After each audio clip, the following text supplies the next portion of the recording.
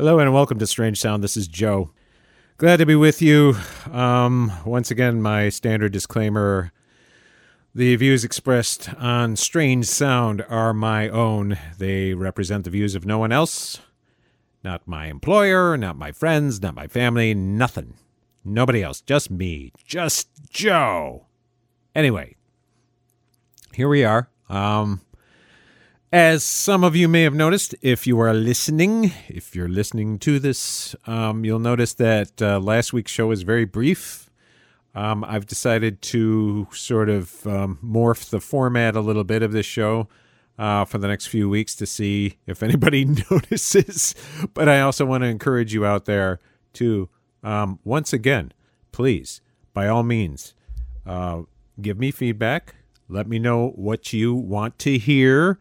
Whether you agree with what you hear or not, perhaps if you have alternative views or if you want to set me straight, go to anchor.fm/strange sound and leave a voice message or use your Anchor app to do same. I'd be glad to respond to anything. You can also find me on Twitter at Strange Sound Pod. I am going to continue with a feature I'm calling Furious Rants, which is really just me reading my current political rant blog post that you can find at big-green.net. Follow the blog link, and you will find a link to my my blog, which includes some ridiculousness, but it also includes my political rants. The category link for political rants is right there, so you can find all those related to that particular category. It's a WordPress site, so it's got specific categories. And by all means, read, comment, share, spread it around, let people know about it.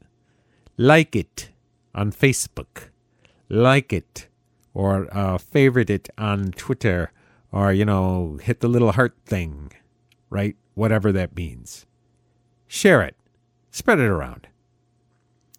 Anyway, this week's Furious Rant is called Bad Side of Buchanan. That's the title. And this is from February 12th.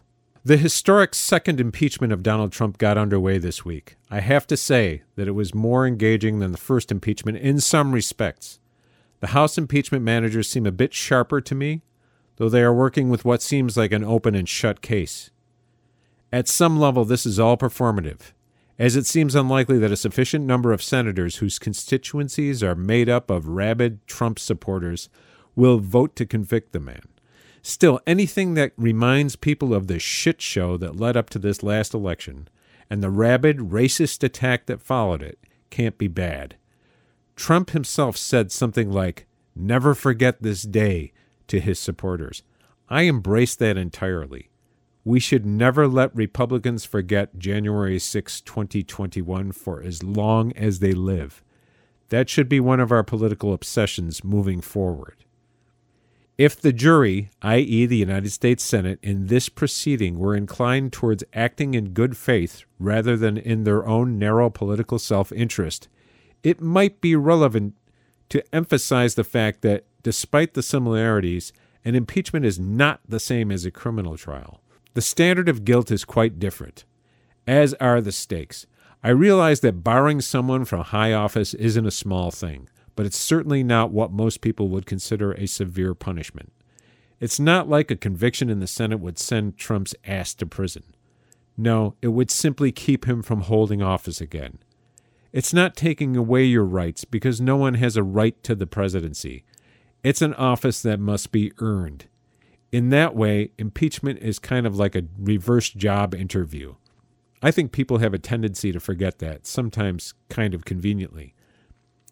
I don't know if you've ever perused one, but on the web there are a number of rankings of presidents from best to worst that get updated every year or so as per historians' assessment of the various chief executives and their impact, good or bad. I believe all of these polls put James Buchanan at the very bottom, though he is sometimes challenged in this honorific by Andrew Johnson, who most often appears second to last in the rankings. Of course, these two putrid presidents flank Abraham Lincoln on either side, Lincoln being ranked number one almost universally. Now that Trump is an ex-president, he will be included in these surveys. If I were a gambling man, which I'm not, I would put my money on him landing on the bad side of Buchanan. Trump likes to call himself the 45th president of the United States as a way of avoiding being referred to as a former president and therefore admitting failure, defeat, etc.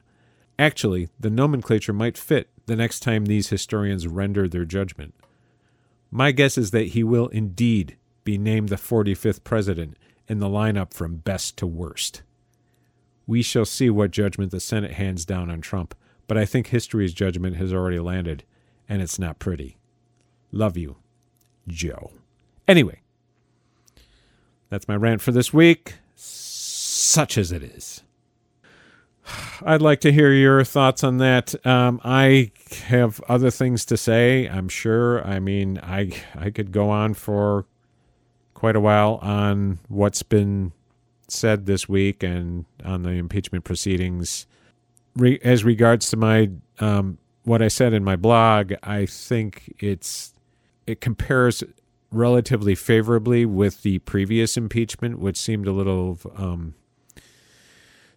nebulous in places. I mean, this is pretty well focused, and obviously we're talking about events that took place in the cold light of day, that the entire nation saw. It isn't like this is some thing that was heard on a phone call by a limited number of witnesses and, it's been mischaracterized in 15 different ways. This is something that has been happening. It's a process that started long ago, but really ramped up over the last year, particularly in the run-up to the election. The president has repeatedly said that the election would be stolen, that it was rigged, that vote by mail was rife with fraud. He perpetuated the lie that the results of the election were not to be trusted. If he lost, and even if he won, he would say that he won in spite of fraudulent votes, particularly because he would be unlikely to win the popular vote. And that irked him. And so he perpetuated a toxic lie about the reliability of mail-in ballots with absolutely no evidence to support it. Zero. No legitimacy. He's a bad loser. And what he did is he propagated a lie and drove it into the minds of all of his followers. Millions of people believe that this election was fraudulently stolen from Donald Trump. Millions of Americans believe that now. It's because they've had it drilled into them. They've had it drilled into them by this president, this ex-president, Trump. They've had it reinforced by right-wing media and social media. You know it. Everyone knows it. They're trying to gaslight us now into thinking, oh, well, this is just some mob that showed up on the 6th of January randomly and just happened to crash into the Capitol. Now, these are people who were prearranged to come there that day with the full cooperation and encouragement of the President of the United States at the time, Donald J. Trump. And yes, he should be held accountable. And yes, he should be convicted. It's an open and shut case. Don't let anybody tell you anything different. Anyway, I'm not going to go on about that any further. I think you all know what I think about this, and I can't really add much to what other people have said. It kind of disgusts me not to see people held accountable. We have an opportunity to hold somebody accountable. We have an opportunity to stop that person from holding office ever again. Because he's simply a danger to the republic. And I don't know about you, but I was gritting my teeth pretty much throughout 2020. It wasn't just because it was a fucking horrible year. It was because I was anticipating them trying to steal the election and basically end the semblance of democracy that we enjoy here in America. I've been anticipating it all year. In fact, I've been anticipating it since Trump won. He seemed determined not to give up the presidency, under any circumstances. And he signaled that, and he spoke to that time and time again. And now they're gaslighting us. We all live through this. You can't convince us otherwise. This is what Trump wanted. He wanted to overturn the legitimate results of the election. And he was unsuccessful. But he tried every way he had available to him. And he set the predicate for what happened and for what will happen in the future. He gave people a roadmap to try it again. They just need to have a closer election to build upon. In any case, I'm going to sign off. This has been a special episode of Strange Sound. Once again, short and sweet. If you want to hear more from me, by all means, anchor.fm/strange sound, or tweet at me, personal message me at Strange Sound Pod, or go to big-green.net and click on the contact link, and you can find other ways to get in touch with me. Be glad to turn this into a conversation. If you want to hear more from me, let me know. Glad to do it. Till then, we'll see ya.